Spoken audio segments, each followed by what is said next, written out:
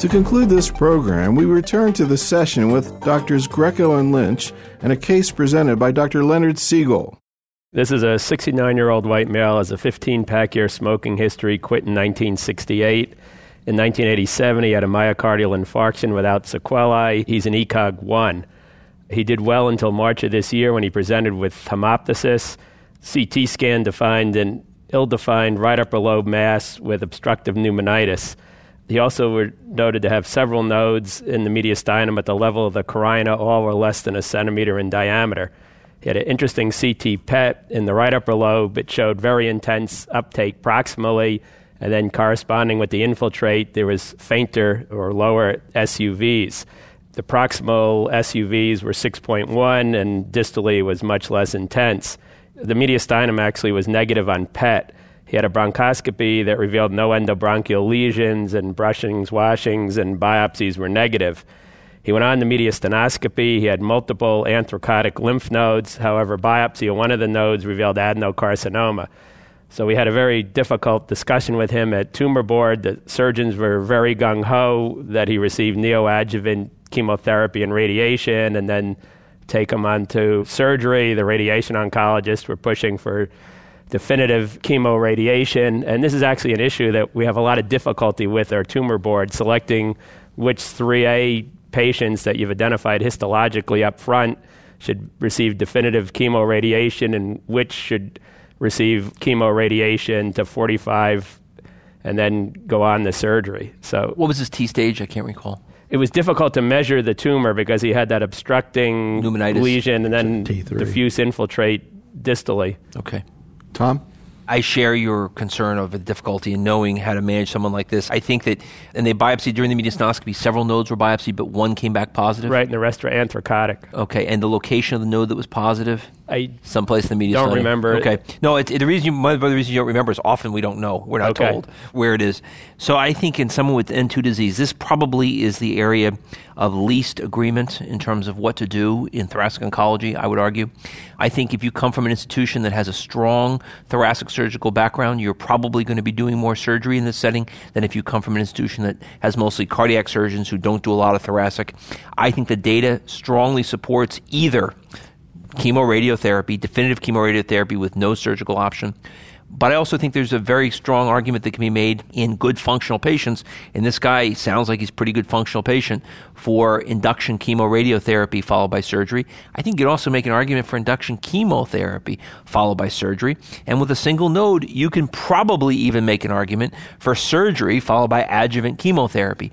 Though what makes me think not surgery as the primary treatment in this person is that the T3 nature of the tumor suggests locally aggressive disease.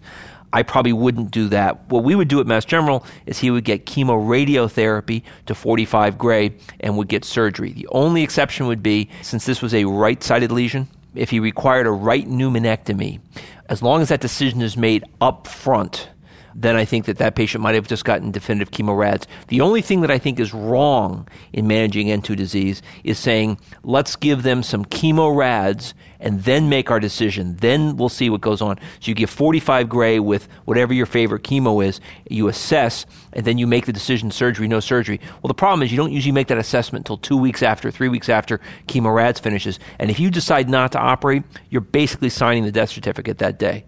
Whereas if in the beginning you said no surgery, we're going to treat them to 66 or 70 gray, then you have a chance of curing that patient. So I think the most important thing is to make sure that decision is made before the chemoradiation starts and not after 45 gray to see what kind of response they have.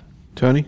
I have very little to add. I agree with Tom. This is a dilemma. You could go either way. I think the bronchoscopy suggests that this is infiltrative tumor down in his lung rather than infection. I mean, the bronchus was open. It wasn't obstructed. So that supports tumor rather than, which argues for the point of definitive chemoradiation.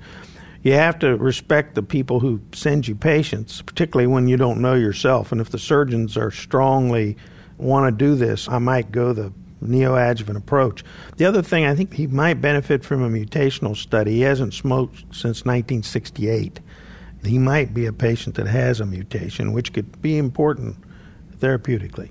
Tom, what do we know about oligo smokers, people who've quit in the past, small number of pack years in response to erlotinib? So smoking is the single best clinical predictor of response to erlotinib. It's also the single best predictor of who might have a mutation. Someone who's an oligo less than 10 pack years is the group we think of as the minimal to light smokers. 15, it's a continuum, so this person is going to have a higher chance of having a mutation and having a response to erlotinib than somebody who had a 45 pack year smoking history. So is that helpful to you, Leonard? Yeah. Actually, what'd you do? Well, we decided that he was going to go to surgery. So we got cisplatin, VP16, and actually this week he went to surgery. And I wasn't planning on presenting the case. I don't have the pathology exactly in my mind, but he did have additional mediastinal nodes. I can't remember the size of the primary. So then the question comes up what to do now. I was planning, if he recovers well, to give him a couple of more cycles of systemic chemotherapy. Tony, what would you do?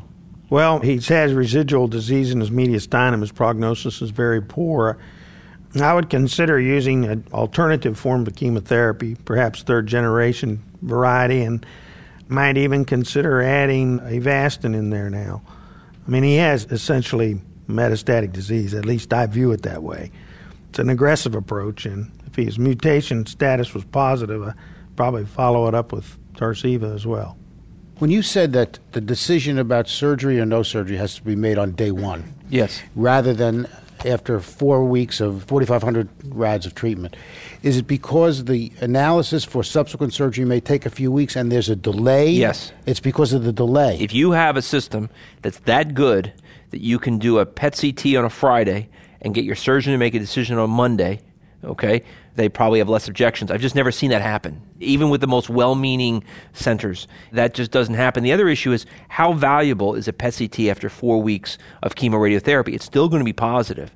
So I think that the surgeon really can make the same decision on day one that he or she is going to make at the end of week 5, in my opinion. CAT scan's not good enough? I think CAT scan's helpful, but I mean, it's what's the surgeon really looking for? And our surgeons tell us the same thing. Give some chemoradiotherapy, see what happens. It's not just your surgeons that do that. And I argue with the surgeon that what are you really looking for? What's going to change your mind about whether this person's operable? If everything magically goes away, well, that doesn't happen in lung cancer. Wow. So we know that's not going to happen. Growth will change his mind. Progression could change his mind. That is true. And if there's progression, then we've lost a chance for cure, and then the 3-week delay doesn't matter. I'm less firm about, although I think is a reasonable approach, I'm not thoroughly convinced that a split course of radiation with concurrent chemotherapy is inferior to just continuous radiation. So if that's true, then having that delay and then deciding not to do surgery and then go back to radiation and more chemotherapy may not be compromising the patient's prognosis. May not be. Now, he may be right if a split course is inferior, but I don't think we have that data with chemoradiation. Split course isn't as good plain radiation, but that data comes from years ago. Our surgeon feels that he would prefer not to operate on somebody who's had combined modality neoadjuvant therapy and prefers only chemotherapy. Do you feel... As I said in the beginning, you're totally justified to do that as well. So I think it's very hard to be dogmatic.